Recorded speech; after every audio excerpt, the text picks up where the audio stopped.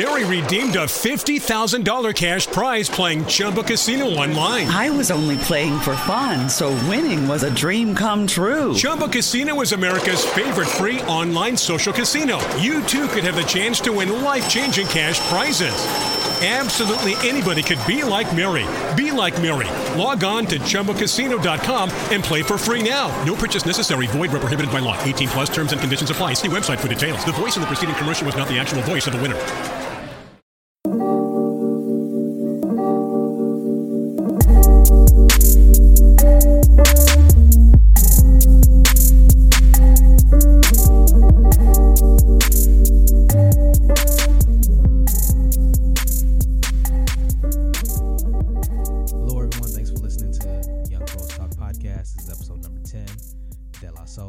Redmond. Today we have joining me the man of soul himself, Mr. Dale Hartley. Hey, thanks for having me, man. Thanks for coming, man. It's very good to see you. How's everything? Hey, I can't complain, man. How are you doing, man? I'm excellent, man. I'm so happy you're here. We've been trying to do this for at least a year, I want to say, man. You know, we've been talking about it, and now you're finally in my studio, as I call it.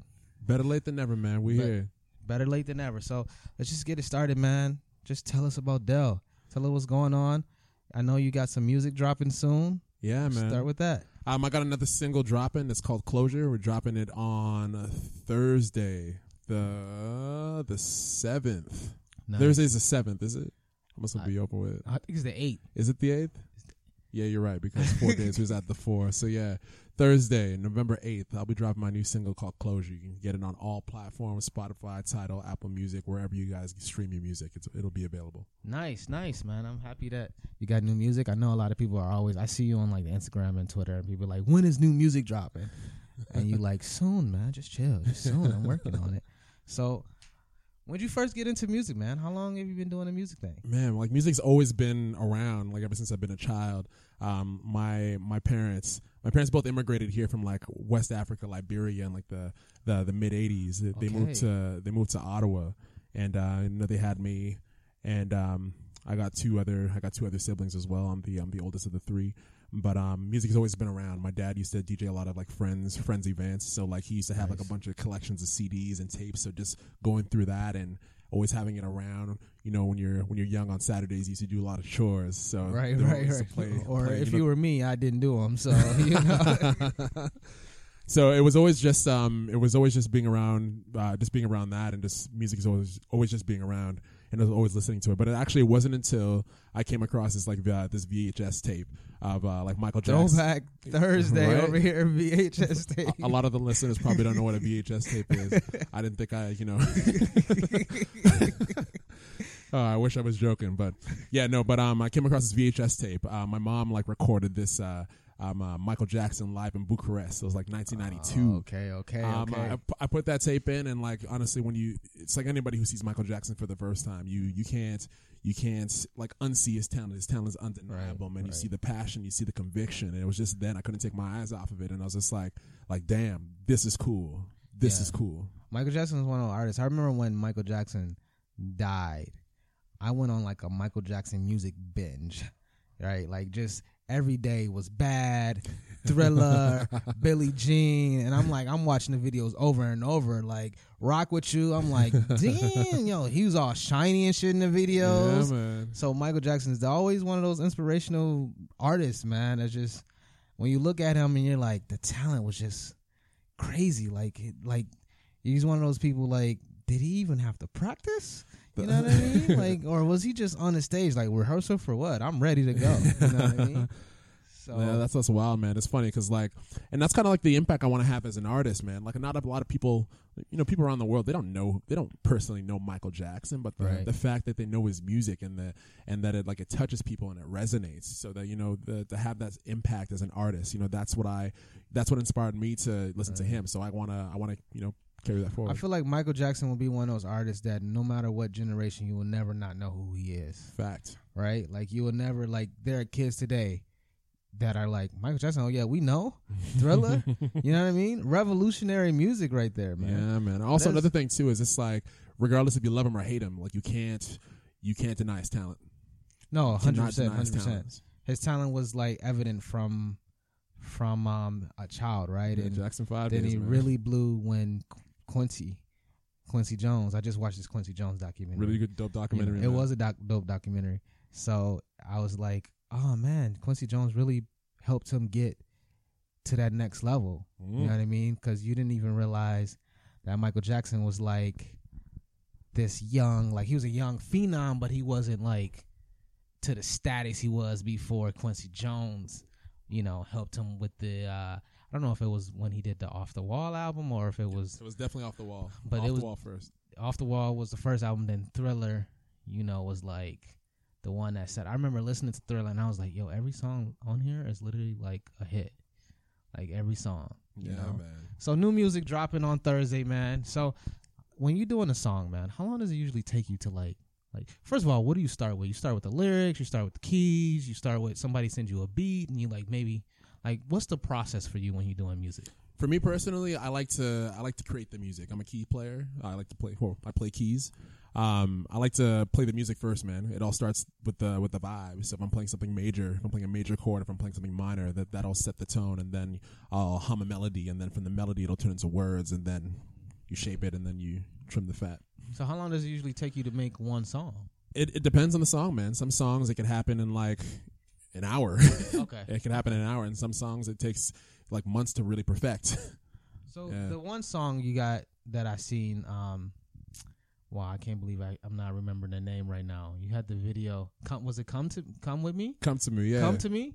How long did it take you to do that song? To do that song. So actually the song, I co-wrote that song with one of my partner's cousins, actually. So okay. The words were pretty much like there. He came with like the hook idea, and then we kind of shaped everything around, and then I played the chords, and then we built around it. So I think that's like the one instance where I've had the words, and then we put the music after the lyrics were there. But then after figuring the chords out, took it to a producer. Shout out to Neo Tempest, dope engineer, dope mixer. Okay. Yeah, and it just came together, man.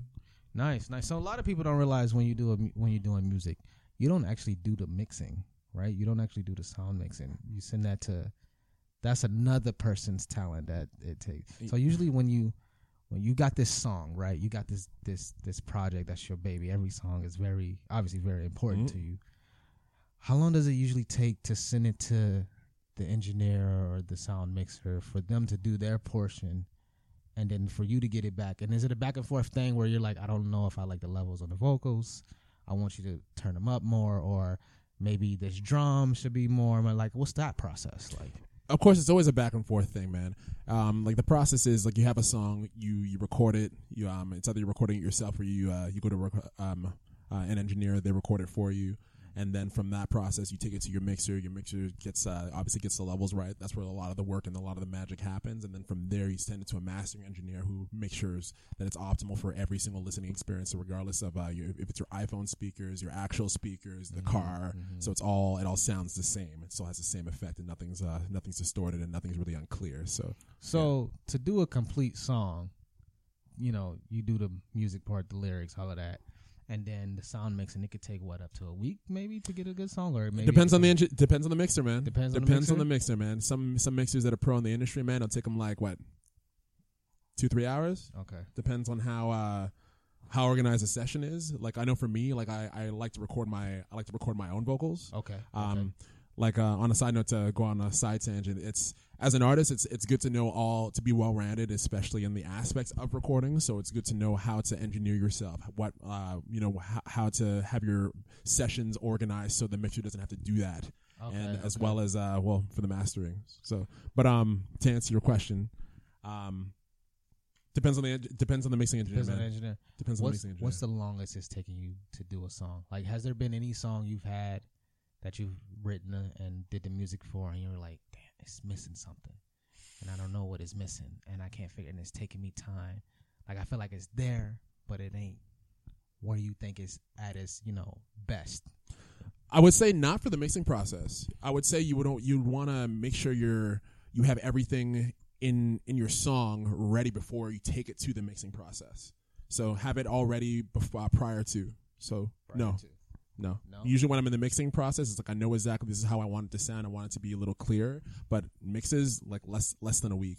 and like if you have the budget, it can be done the same Okay, the same day. So there's a lot of things that there are a bunch of variables that determine. You talk about the budget. Just bring me to another question I have. Like, to create a song, how much can it cost you to like go into the studio, because you got to pay for studio time, right? And then obviously you have to pay for whoever's going to be in the studio to record you. And like, how much could it cost you to do just one song? Well, it depends on how experienced you are, and it depends on how resourceful you are. Mm-hmm. If you're coming into this fresh, it can cost a lot of money. Wow. But honestly, right now with technology, a lot of things cost a lot less.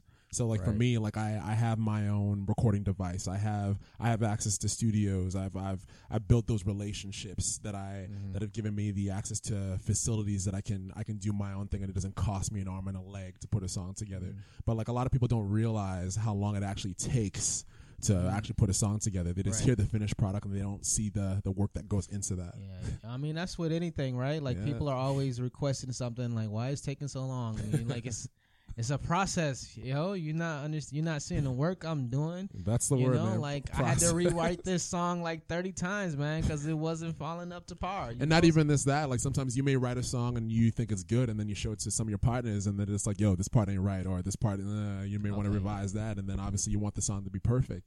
And obviously as artists, we're always chasing that perfection. So it could always, you always want to make good music, man. It's hard to put out a lot of good music, especially for yourself, right? Because you're your biggest critic. 100%, man. So let's talk about your first performance, man. Do you remember it? How did it go? What was it like? Were you nervous? Like, take us through that first ever performance live. So I do remember that performance. So I was 15. I was 15. Man. A friend of mine that I used to work with in high school, he convinced me to do this talent show out of school. It always starts with a talent show, don't it? Starts with you got to show your talent before you start, Yo, shout out to all those high school assemblies and all those high school talent shows putting on for the youth that don't know what they want to do yet. But so like he convinced me to go and sing at this this talent show. I sang Usher, You Remind Me. And when I'm gonna leave you with this. Like when I first started, I wasn't in the closet singer, man. I didn't sing to nobody. Like I sang in the shower when people are like, when I was like by myself, and like to nobody, man. So like mixing stage fright, and also with zero experience of performing in front of people, it's a scary thing, man. So I was actually fortunate enough to have a couple people play. I had like a little band play behind me on the record, during the performance. But so pretty much when I went into the time came, and like, all right, Dell's about to perform this song. Let's start it. So the band starts, and my microphone didn't work. Oh man, my microphone didn't work for the first 10 seconds, and it's one of those things where it's just like, damn, like, I don't hear myself. Right. Damn, am I singing off key? And mix that with the stage fright. It's a horrible combination, man. So it was quite frightening. But then after when the mic cut on, and then you see some people rocking with it, and the performance didn't suck. And then after the performance, you get people, your peers are applauding you, and then it was right then and there. I was just like, you know what, this is for me. This is cool. This is what I want to do. I need to keep developing this. Nice. Yes. After that performance, did you get more popular with the ladies after that? Were they coming over like, oh my God, he can sing that shit, boy? Oh, I wouldn't say that, but I would say a lot of my friends, a lot of my peers in school, they would say, damn, like I didn't know you can sing. Like you definitely got some talent. Like keep it up. And like it was their encouragement that's led me up to this point. So I think that's the only reason I would start singing. If I was a teen, like not now, right? Because I'm in a relationship now, but like. When I was a teenager, you know what I'm saying? And it's funny because Frank Ocean's got this song called Songs for Women. Songs for Women. That's my jam, Songs for man. Women. And so I'm always playing that, like, if anybody asks me. Sing it. If I sing songs to get at women, I say yeah.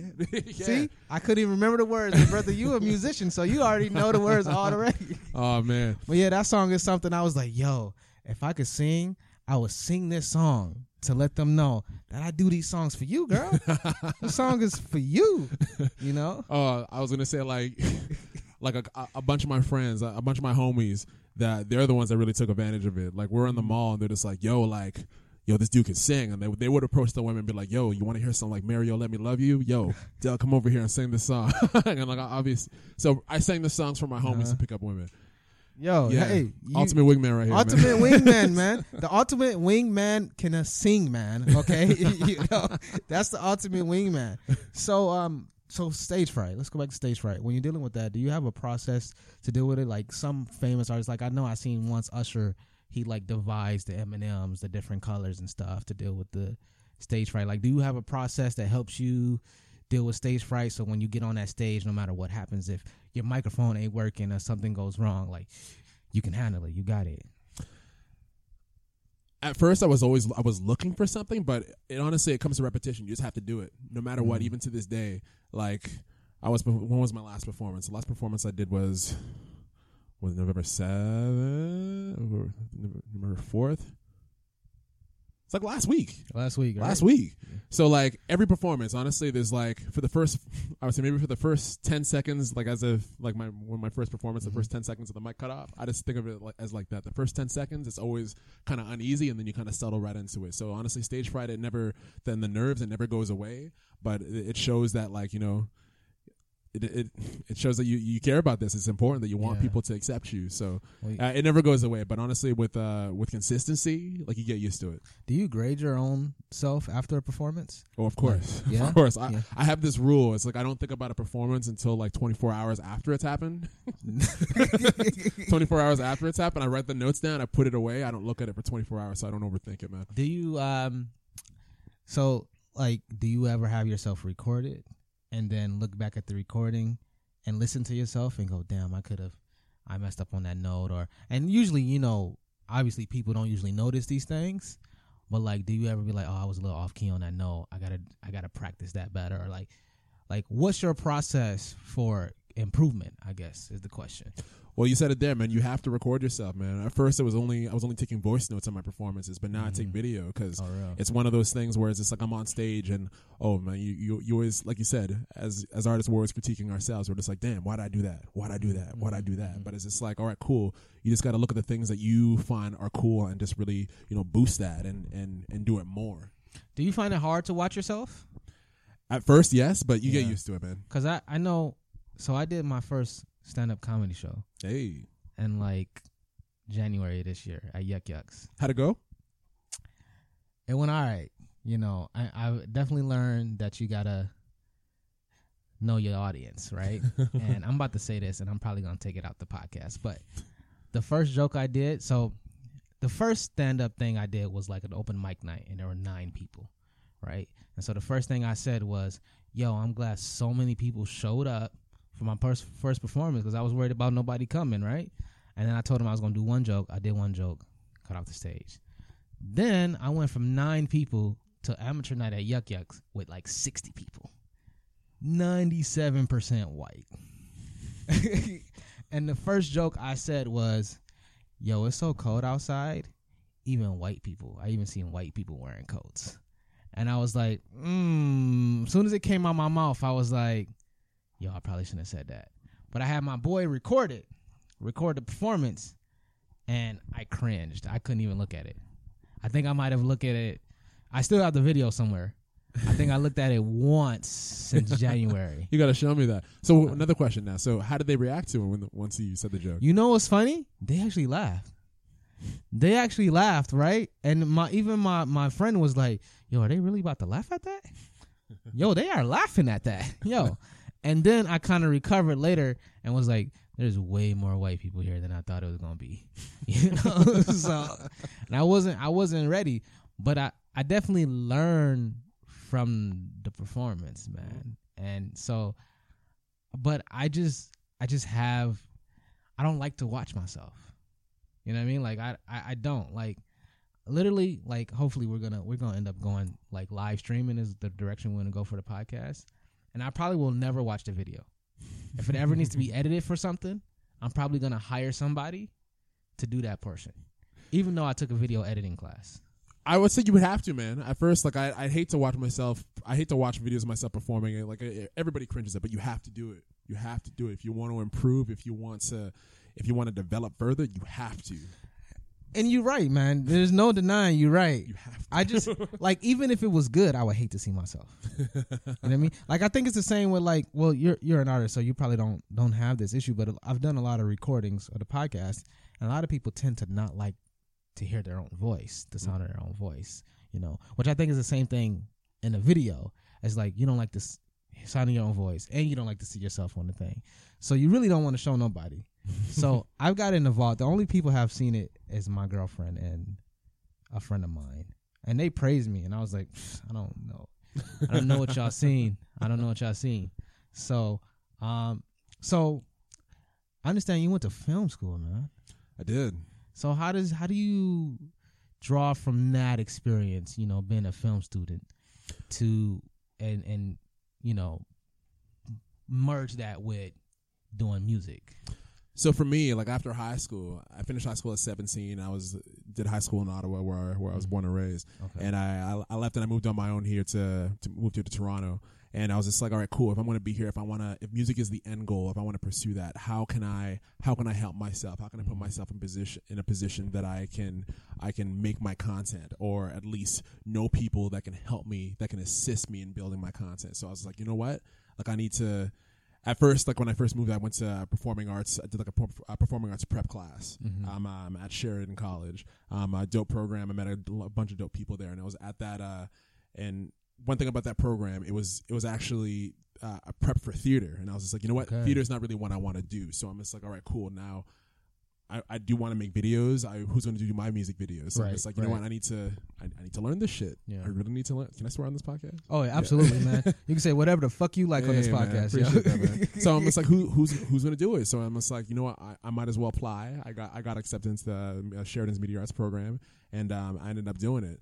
And from there, I was just like, the guys that work on my videos now are my peers that I went to school with. So wow, nice. It's really one of those things, and like a lot of people that go to post-secondary, it's you really pay for the network.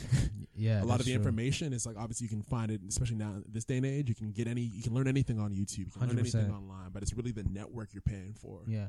So it's a couple of things you talked about when you talk about film school and doing music and stuff. Is the importance of relationships. Yes. Relationship building. And I feel like, and I don't want to stereotype Toronto, but it seems like in the city, maybe it's any big city, that people tend to not value relationships that much. It's like, what can you do for me right now? You know? So like, how important is it for you to build relationships with any of the people you come across in order to, like, not even for yourself, right? Like, just in general, like, how important in your line of work is relationship building? I would say it's almost the most important thing, because if you don't know how to do something, if you know somebody who knows how to do it, they can help you do it.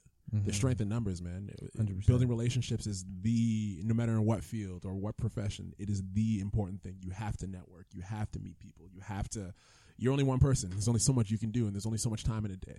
It's very true. And I've learned that even for myself, you got to put yourself out there. You know what I mean? Because, like I said, we've been talking about doing this podcast for a year. And I remember when I first approached you with the idea, and I was like, yo, he's probably going to be like, no. And that's just my general, like, I just think anybody's going to say no to me, right? Like, you busy, man. You ain't got time to be talking on a podcast for a couple hours or whatnot. And you was like down from day one. Right. And I was like, yo, he's down, you know? Okay. So when we finally linked up to talk, and I was like, yo, it's going to go like this. And you appreciated that I came through with you to talk to you first, instead of being like, yo, just come over and we going to talk and blah, blah, blah. And because that would have been awkward. We wouldn't have built no relationship that way, man. It would just have been like, okay, is this like, this is PR? You know, this is like, you know, so I think it's great that you find relationship building very important. So last year you performed at the ROM, Friday Night Live, right? And we talked talked that night. And well, you were there that night. I was there that night, man. I came through to support. I was like, oh, Dell's performing. I gotta see this. You know, was that the first performance you went to the CB? It was the first. I think so, yeah. It was the first time I ever seen you. I performed live, and I was with, I can't remember the theme of the night, But I remember telling a lot of my friends, like, yo, I know this guy, he's performing. Yo, we got to go check him out. And a large group of us came through. That's love. Appreciate that, man. Yeah, man. It's all love, man. It's all love. And they enjoyed you very much. They enjoyed you very much. But we talked after you performed, right? And things don't always go as planned when you perform. And there was a couple of hiccups you had that night that most people don't know about, but we had talked about. When that type of adversity comes up when you're having a performance and you obviously prepare, right? And then shit happens, shit happens. How do you deal with that adversity to come out on top every time? There's a saying that, the show must go on. So no matter what happens, man, you have to believe in your talent. You got to believe in your ability, and you got to be so prepared so that if anything happens, you just have to know how to work with it. Like that night, one of my backup singers got stuck in New York, and I was just like, okay, damn, like now I'm down. Like these harmonies aren't going to work out as great. Right. I was like, I had all these scenarios in my head, but I was just like, at the end of the day, I'm like, you know what? It is what it is. If she can make it, cool. If she can't make it, the show has to go on. So. Right. And she couldn't make it, unfortunately.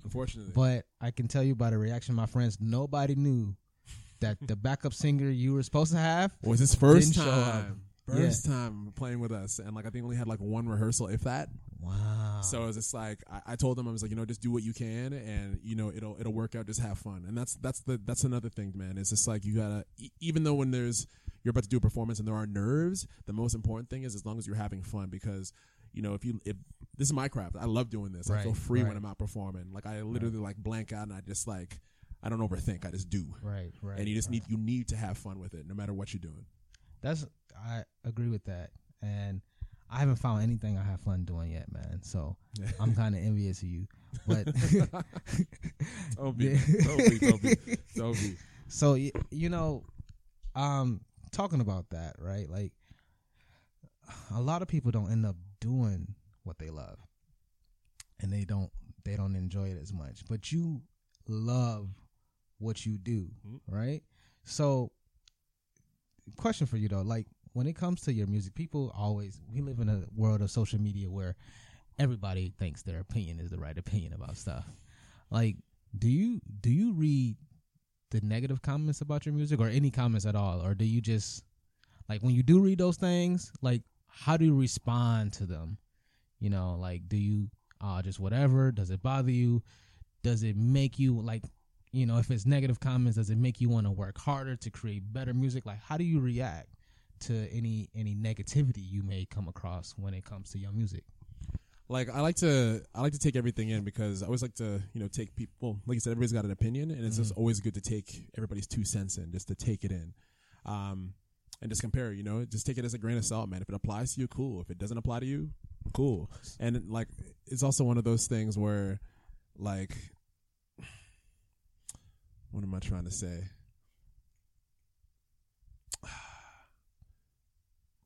Music is so subjective, man. Not everybody's going to like you. Right. And like that's just one thing. And like just going back to my last response, as long as you're out there having fun, you're out there learning, you have somebody taping or recording it so you can grow from the experience, you're winning. Okay. You are winning, man. Have you ever seen negative comments about your music online or anything, or people saying crazy? I've heard, I wouldn't say like crazy, but I've heard some things where it's just like, damn, like I don't agree. But it's just like, it is what it is, man. It is what it is. You just got to take it with a grain of salt, and if it applies, cool. If it doesn't apply, cool. So, how do you judge your own success, though? Like a lot of people, especially in music, success is based off, oh, you have this many number ones on the Billboard charts, or this many people bought the album, or it's all about the consumer for the most part, as opposed to it is for the artist.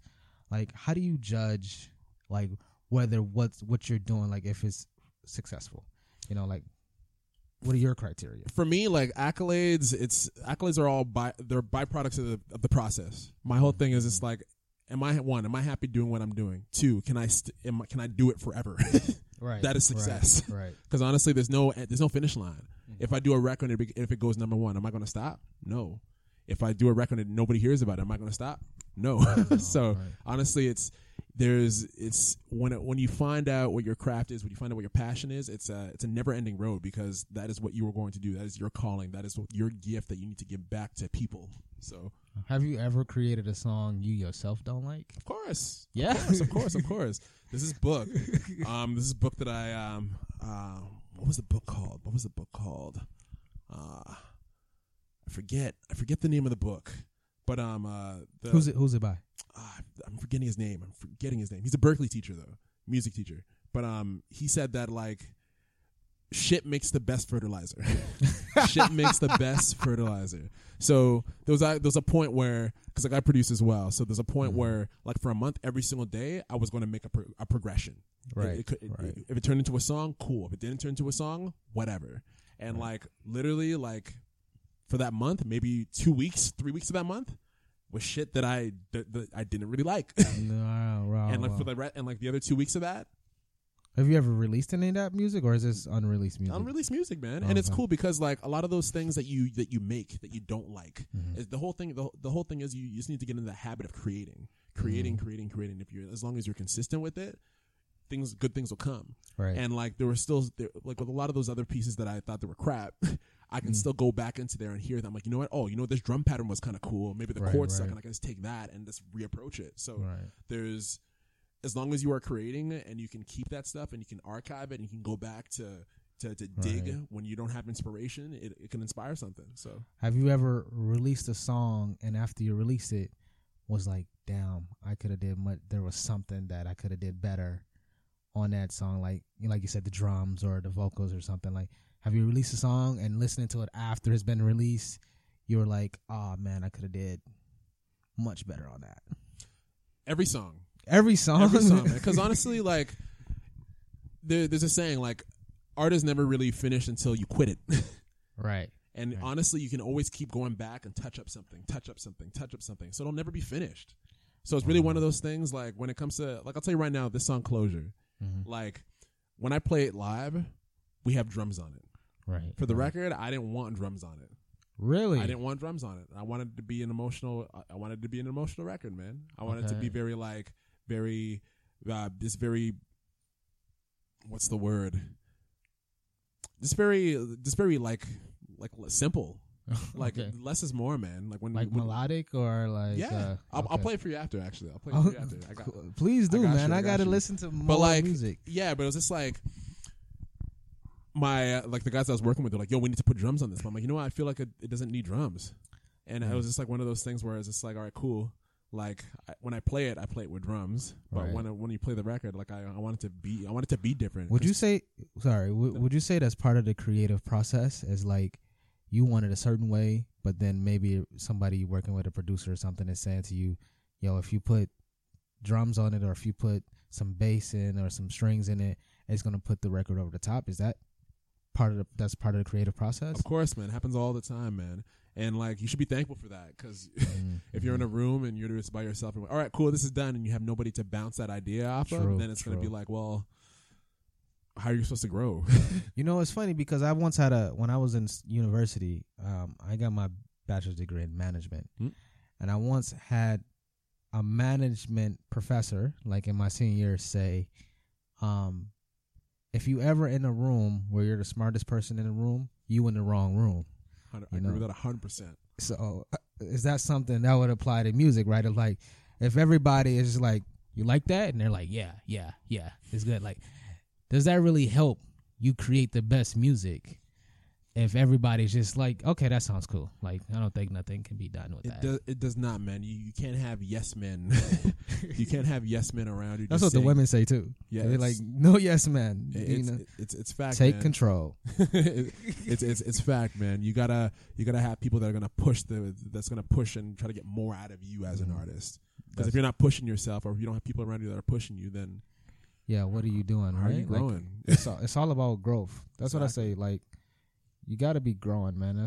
There's so much you can learn, and from so many different people in this world, you know. And so, like, if you just believe what you believe to be the truth all the time, man, you're not really growing. No, you're not, man. And like, You know, people say that God created us with he created us with 2 ears and 1 mouth, so you need to listen twice. No, that's true. That's true. That's true. Man. That's true. So, what are some of the biggest challenges you faced in the music business, man? Like, really, just financial, man. Financial money. Right. You need to have money to move. Money really, it speeds up the process. Yeah. Like right now, like I'm at a point where I built relationships with like producers, mixing engineers, and like I have a solid like core of people who I know I'm going to go to when I need to finish a record or if I'm going to do a record. So it's like I don't have to go and search for somebody to mix my record. I know exactly who's going to do it. I know exactly who's going to mix it, master it, etc. You're independent, right? Independent, man. You're not signed to any. Not signed, man. Okay. Independent, man. Independent grind, and that's a whole nother thing. That's a whole nother conversation that a lot of people don't understand when it comes to labels, because it's like, oh, you're with a label, like you're doing stuff, but then a lot of people they don't understand like the business side of it and like what it actually means and how much you're actually taking home and actually how much like what's the actual cut when something happens to that record. How much do you own? Right, you're probably spending more to do it than you are, getting a return on investment as far as financially before you can get to that point where everything is kosher, so to say. No, 100%, man. When I first started, take performing for example. When I first started to look for venues, like I was trying to get into perform. Nobody wanted to book me. Really? Nobody wanted to book me, man. They don't care how good you sound. They don't care how like what your sound is. They've never heard of you. Nobody wants to book you. Why didn't they want to book you? Because they never heard of you? Or because exactly that, man. I'm unknown. It's like, okay, cool. Well, how many people can this person bring? So it's whatever. Like, for them, it's about numbers. It's not about. It's always about numbers at the end of the day. So what did we start doing? Like my marketing manager, Misho Spencer. Shout out to Misho Spencer. Shout out to Misho, man. It's been a minute, Misho, man. What's it called? We started doing our own shit, man. He's got a dope connection to the nightlife industry. So obviously with that, there's a lot of venues. So talk to some people, call in a few favors. We just ran our own shows instead of trying to jump on other people's showcases. We shows or whatever. We just started doing our own. And then once you we just kept it up and it was consistent with it. And then showcases started reaching out to me. Nice. Yeah, showcases started reaching out to me, and then like it was at a point where. Like I was performing myself. My roommate was playing keys and I was running backtracks. Now like I got a band, I got backup singers, and like was at a point where like every single gig I got to pay them out, and like a lot of that stuff comes from my pocket, and a lot of those gigs it was pretty much I'm paying to play my own material. Wow, yeah, really? And for like a good like year or two, it was just coming out of my pocket. But then now it's like I'm doing gigs like the ROM. I'm being asked to do like other I did this like cool partnership with like Uniqlo. I'm also doing this other thing with like with Asus computers that's coming out, but like it's one of those things like I start paying like I'm paying, but now it's starting to come back. It's starting to come back to you. Where I can pay my band out. Nice. So it's like it's starting to come back, and and that goes to show like you get what you put in, man. You get what you put in. A lot of people are so, and I think it's just this generation. It's just like we want instant gratification. We want things now. We want things yesterday. We want to make it. We want to blow before we're 30. But it's just like it's not real. It's not realistic, man. And those and the people or the individuals that you see who are doing that, those are anomalies, man. You can't compare yourself to that. True. How does it feel to go from people not wanting to book you because you're unknown to now like you're the headliner at the ROM for this next night? Like that's such a big accomplishment, man, to go from not being able to be bookable to like you're performing at Friday Night Live at the ROM, which is one of the more popular things to do in Toronto on a Friday night. Honestly, man, I take it with a grain of salt, man. Like it's just one of those things where it's cool. Like I'm doing my job. I'm doing my job, and people are receptive to it. Like at first, when you sing or you do any kind of thing, you would like to show your friends and family. Actually, I don't even tell my friends and family a lot of the stuff that I'm doing. I like to put myself in a room where people that I don't know. Because that's the only that's the only way I want to get an honest critique. Yeah. If people are actually feeling the music, man. Family don't want to hurt your feelings. They don't want to tell you that like, no, I think you sound like shit this time around. And it's funny because like on the other side, like some family members will tell you that and only give you the tough love. So it's like, honestly, it's just like I'm not trying to perform in front of my friends. I'm not trying to perform in front of my peers. I want to perform in front of people who don't know me, who have never heard me, and like different age ranges, man. So how long did it take you to get booked at a venue without having to come out of your like own pocket or have to like when you couldn't get booked to people reaching out to you to book you, like how long did that take to get to that point? 8 months. 8 months. 8 months. There was a thing that Misha and I were saying, like we need to do a show every month or every other month and keep it consistent, post to social media and make sure people are seeing it and people are seeing the reaction. And then from there, like the first show that I got booked to do was like the first time I performed at the Nod Club. I performed at the Nod Club. There's an artist, I think his name was like Somo. He was doing a little tour and like they had me open for the guy. And it was a dope show, man. Sold out, like 500 people. Nice. So like 8 months. Nice. Like with anything, it's just all about consistency, man. So you've performed a lot. I have. You know, can you remember what you would be considered the worst performance you ever had? The worst performance I've ever had. I remember this one show. I can't remember the venue. That's how bad it was. You can't remember where it was. I can't remember the venue. Well, I don't want people to go back and look. It's like, oh damn, like that was a performance.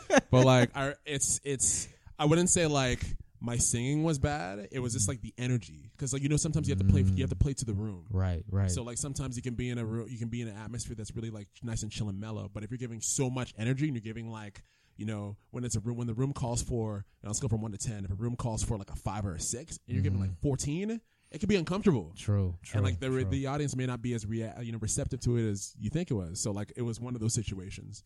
And like like Misho told me, some of my other guys like they told me, they're just like, yo, like the passion in your music is undeniable, but like the room, people might have been more receptive to it if you would have matched the room. So it's all about time and place. So from that, you've learned to adjust, I imagine. Of course, man. You always have to know the rooms that you're going into, what the crowd's gonna be like.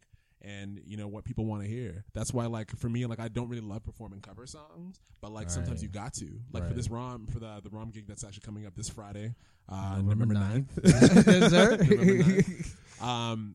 Like, I know some people will be there to see me. Some people are just going to be there to check out the exhibit, and some people are just there to have a good time. So I need to keep the energy up. I need to keep the energy high. I need to keep it on like a 12. So I need to keep all the music that I have that's out or that I'm performing that's upbeat. That needs to be in the set. So I once heard a thing about, I think it was Maxwell. I was watching a Maxwell interview, and he said something about performance songs people never heard before, right? Like if it's new music. So you've got Closure coming out on Thursday, and you got the ROM performance on Friday. Are you gonna perform Closure, or you think maybe it's a bit too early to perform a song live that you just released the day before? So with that, it's funny because prior to Closure being released on the Thursday, I perform Closure all the time. Oh, really? Yeah, I perform the unreleased music all the time to test the room, so you can kind of see how receptive the people are. So like I know for this, I've literally been, Closure was written like almost 2-3 years ago. Wow. It's being released now, but I've been performing it and working that song for like the last year and a half. And that's the thing a lot of people don't realize. And like every artist does it. Every artist does it, man. You gotta test the material. So I know with the ROM being very fast paced, I know Closure is not going to be on my set list. But once I do my set and once people can find me, I'll be like, you can find my new single, Closure, that's out. I didn't perform it tonight, but you can hear it and hear me perform it at a later date. So when you feel the energy from the room, right, when you perform it now, will you change your set like in the moment? To do like, okay, I don't know if the room is feeling this. We were going to perform XYZ song. Now we're not going to do that. Or because of the energy of the room, this song wasn't on, this song wasn't on the set list to play, but we're going to play it now. Like, does that ever happen? No. I'm the type of individual, I like to be prepared for wherever. So like maybe I'll over prepare. Like maybe like I'm performing 7 songs at this gig at the ROM. Okay. And sometimes I'll prepare like, We'll prepare like 8 or 9. Okay. And then if we need to cut stuff, we can cut stuff. If we want to do stuff, we can do stuff. I know with this performance, it's just like, all right, when it comes to some of the cover songs, if some people know it, we can extend we can do like another double chorus and people can get along. We can encourage people to sing and do a lot of call and response and actually engage the audience. Nice. If the energy is there. If the energy isn't there, just call it short. Have you ever performed? I know there's a popular place to perform, and I just thought about it because I was there last night. You ever perform at the Rex? The Rex. I haven't performed at the Rex. You haven't? I was there yesterday, and there was a jazz band called the Huntertones. don't know if you ever heard of. I haven't. Heard of them. Should check them out. And it was dope. It was dope. And I was like, it was crazy because I was sitting there, and I was like listening to them. I was like, yo, I got Dell on a podcast tomorrow. We're gonna have a recording session. I was like, I just imagine you being on the stage performing. So I was like, yo, whatever thoughts I have, I gotta get ready for him to be over tomorrow. Puts in the right mindset. But yeah, apparently the Rex, they do a lot of acts, man. So it might be a little bit too small of a venue for you now because you blowing up, brother. You blowing up. you gotta. That's one thing. I always make sure that I'm humble, man. I wear these I got these dog tags that I never take off, and I leave them blank because my parents immigrated here from like West Africa before before the Civil War in Liberia happened, man. So like we come from nothing. So 100%. I leave it blank to remind myself to humble myself. So even like when I do make it and like I have a record that's multi-platinum, I'm still gonna be the same man that's here on your podcast today, man. Oh, I appreciate that, man. I hope you come back again when whatever happens. Just send the invite. I definitely will send. You know me, man. Organize. Send those Google invites, man. Hey, man. So as a vocalist, that's your skill, right? That's your talent. That's your job. It's very important to keep your voice, intact so you can do. So like what do you do to take care of your voice? I know you just said you got a vocal coach now to help you with rehearsals and things like that. But like as a vocalist, like what are things you do to make sure your vocals, your voice is at its peak efficiency all the time? So there's a little regimen that I got. So you obviously have to warm up your voice. It's just like anything. If you're playing a ball game, you got to stretch. If you're working out, you don't just throw like all the plates on the weight and try to lift it. No, I warm up. I got this tape that I bought that has like a bunch of like warm up lessons. That has a bunch of warm up exercises as well as lessons. And I use it anytime I'm singing, anytime I'm doing any serious things. So if I'm doing any kind of studio stuff, or if I'm even just like writing, or if I'm going to do a performance, or if I'm going to a rehearsal, I do this warm up. And it's like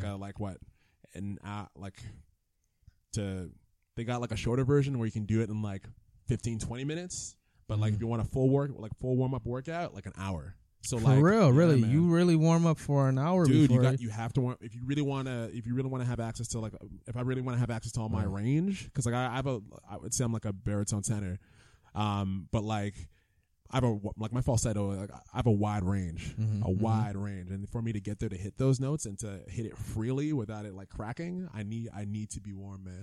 So when you warming up, right? Like you say you can do up to an hour. Like how long before you're about to perform do you usually warm up? Is it like an hour before you perform, or like you warming up 2 hours, 2.5 hours, or like? I done lost my track of my thought. My bad. Well, to answer the first question, so like if I'm let's say the day just started right now, it's 8:00, and I know I'm performing a gig at 7. I better be vocal ready before noon. Really? Before noon. Like so you're warming up several hours before you even perform. Several hours before, making sure I'm warm before I go into whatever rehearsals, and then I do like the light warm ups beforehand, because obviously you don't want to like exude all your energy and exude your voice, and you don't want to burn yourself out. But I always want to make sure I'm like vocally ready before like I leave my house. Wow, for real. Like 2 weeks ago, I was doing this. I can't talk. Well, I'll leave it vague, but I was doing this TV thing. And literally, like I was vocally ready like 6:00 in the morning. So I'm up at 5. Up at 5 in the morning, like showering. My singing voice started in the shower. That's where everybody's singing voice started, man. It's always in the shower. No word of a lie. Like I'll put like I should make this into a playlist, but like I'll play like Usher, You Don't Have to Call in the shower, followed up by like Baca's Money in the Bank. Yo, it's hype. And then like I'll get out of the shower and like whatever else plays after that, as long as it's hype and my energy's good, and then I'll warm up and I'm like vocally ready for like 7:00. 7:00 for me to do whatever thing I need to do. So you just need to. There's a saying, you just got to stay ready, so you got to get ready. True. So it's just like, just be ready. So do you, when you because you play the keys as well, right? So like rehearsals for a performance, do you ever rehearse at the venue? Do you get there at a certain time? Like, are you allowed? I don't know how the ROM is gonna work out, right? But are you allowed to get to a venue several hours before people are supposed to show up to see you perform to go through? Because you got your own warm ups for vocals. Then I know you gotta warm up with the band as well, so then you can work out any details, I guess you should say. So like how early do you like to get to a venue before you're supposed to perform and have your band come to the venue to rehearse? So with this, it's like depends on the gig. I know for this ROM gig, like I had a rehearsal last night with my backup vocalist. Okay. We have another rehearsal on Wednesday with the band. So like I figured out we figured out all the vocal stuff, all the harmonies before the band. We get together, so we're in the room with the band, so we can figure out all the band stuff. Like I already have it pre-planned in my mind exactly what I want from them. So I explain it to them, and then we run through it until it's right. And then the day of the show, they actually tell you to be there early because they obviously have to sound check. Right. Sound check's the time to work out whatever else is going on. But like technically we're ready. We're material wise, we're ready before them. But there's usually always a sound check. So are there some things you can't do before you do a performance vocally? Like, should you not eat food a certain time before, or like drinking water all day, or like is like any of those things that you shouldn't do before you do a performance? Stay away from dairy.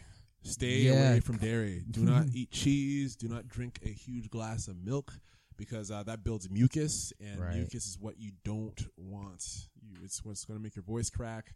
It's what you don't want. I know for me personally, I think it varies from person to person, but like I don't love to eat like huge meals. So like if I got a gig in the evening time, maybe I'll have like a light lunch, and then like I'll just stay hydrated until after the show, because obviously with nerves, and if you eat a lot and then whatever else, and you don't have to go to the bathroom and whatever else. Do you drink a lot of water? Just depending on how much range, because I know I remember seeing years ago Robin Thicke before he became really big. This is like Lost Without You. Classic tune, by the way. Classic tune. Love that song, man. Love that song. And I remember he was at some radio station, I think, doing a performance, and he was like, I got to drink some water because he's in a high falsetto when he's singing that song. Is that something, does like water help with the vocal range? So the warm-ups help with all that stuff. Water, you need to stay hydrated, so you maintain that flexibility, because your the muscles in the vocal cords are muscles. Right. They're flexible. They're like they bend, and they need to be flexible. If it's dry, obviously it's going to crack. That's where you're going to get the cracks. But once you're vocally warm, it's important that you stay hydrated. If you're drinking any teas, honey lemon tea, don't drink green tea because it dries out your throat. Really? Yeah. Didn't know that, because I'm always drinking green tea. Not that I'm doing any vocal performances anytime soon. But even before podcasts, if you're doing a lot of talking, you want to be clear, like stay away from green tea. Stay away from green tea. Put a lot of honey in your honey lemon tea. I usually have like a teaspoon of just honey by itself. Usually I'll have like warm water. Don't drink cold water before you go up and sing. Really? Yep. Why not cold water? It constricts your vocal cords. Oh, because it makes them cold. I see what you're saying. Exactly. And you want it to be warm. You want it to be loose. Okay. And like even when it comes to these vocal warm-ups, like if I were to do some of these vocal warm-ups for you, like this regiment, you would be like, you can go ahead and try, man. This nigga's crazy, man. Man, it's for real. Like there's this one thing where it's like a sighing ah. So it's like you start off with your head voice and go all the way down to your chest voice. So it's like ah, and you can go up like higher, but it's like. You do that for like. Sound like you were refreshed, man. I just came back from a vocal workshop, man. I shout out to Lorraine Lawson. She's dope. She's a dope vocal coach in the city. Working with like Roy Woods, working with like nice. She's like working with Celine Dion. She's like, oh, for real, like wow. She's like the person. Like so, yeah. That's dope, man. Thanks for the. I can't do it. I did. I don't know. I know when I was in theater. Little side note, a lot of people don't know I went to school for theater. Fun fact. So I never got into any plays or anything, but I would do tech, right? Because when you're in a theater student, you got to be hands on deck all the time. If you ain't in a show, you teching a show. If you ain't teching a show, you watching a show and you writing about the show for a class. So like they warm up. Excuse me. Well, should have drank some warm water before I started. So one of the warmers they would always do is they would count numbers and go up one and then go down and then go all the way up. So, for example, they'd be like 1, 1, 2, 1, 1 2 3 2 1 1 2 3 2. Oh, I already fucked up. I already fucked up. So is that something? Do you know? Is that something you do? Like how many vocal warm ups do you do in a day?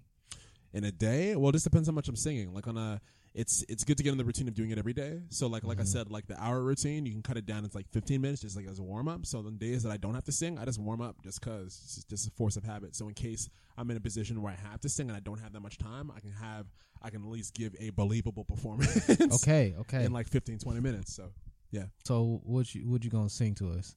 Sorry, what you gonna sing to the one lady that's in the room right now? that's out here, you know. That's kind of why I asked her to come over, because I didn't want it to seem like you was singing for me. So I was like, you know, she coming through. She's helping me with some stuff, but you know, a few. Man, you could tell her she don't have to call. You don't have to call. Hey, situations will arise in our lives. Sing it, boy. But you gotta be smart about it. Celebrations with the guys. I sacrificed because I knew you could not sleep without it. Meanwhile, yeah, that's what I'm gonna give you. That's what I'm gonna give you. I thought you saying that you were my girl. Hey, you see. Thanks, man, for bringing this up. So hey, that was dope, man. I'm aspiring now. I want to take some vocal lessons. Hey. So I can get it cracking. I want to say this here on the show, man. Anybody can sing. I know a lot of people are just like, oh, I'm tone deaf, but anybody can learn to sing. It's literally just like lifting weights. You can do it for real. Yeah, you can go from 15 pounds to putting like 245s on a bench press and lifting it. Okay, so maybe we can do a duet, man. So you know what? Your next performance, you need a backup singer. What you saying Friday? So I'll be there, man. You know, I'll be there. Just call me on the stage and turn my mic off, and then we good. We good. So Friday, November 9th at the ROM. Mm-hmm. That's the next performance. Any other performances happening in November? Not in November, but I have another one that's already booked for Saturday, December 16th. Okay. It's going to be at Night Owl, which is on College Street. Going to be a little showcase with Ice Cream Music. Shout out to them for putting on for the local talent in the city. But yeah, man. Dope, man. Dope. So listen, man, I'm really happy you came through. Thanks for coming out to my beautiful studio. Dude, anytime, man. If people want to, look you up, see what you got going on, where can they find you? You can find me at delhartley.com. You can also find me on Instagram, Del Hartley Official. And honestly, just Google me. Like I'm definitely one of those artists. If you put Del Hartley in the Google search, like the entire first page will be me. Dope. There's not a lot of Del Hartleys out there, man. Not a lot of Del Hartleys. So man. you might be the only one. You might. It's almost like Redmond. Well, I don't want to say my last name. You don't want to say your government. I don't want to say. I don't want to say my government name. But like Redmond is like the family name, yo. So it's like dope. It's unique. You don't hear it often. You're the first one I know. That's why I'm supposed second to be Redman, like. I know. Second Redman. I know. Second. I'm the second. Redman, yo, Redman Method Man. So yeah, man, I'm about to be doing music too. Just I'm about to hit you in the studio and let you know what I got going on. All right, cool. That's good. Hey, as long as you happy and you do it with fun and you do it with conviction, I'm gonna try, man. I'm gonna try. So yeah, so thanks for coming out. If you'd like to get in touch with us, you can go to our website at youngprostalk.com. Like us on Facebook, Young Pros Talk. Follow us on Instagram and Twitter at Young Pros Talks. Thanks for listening.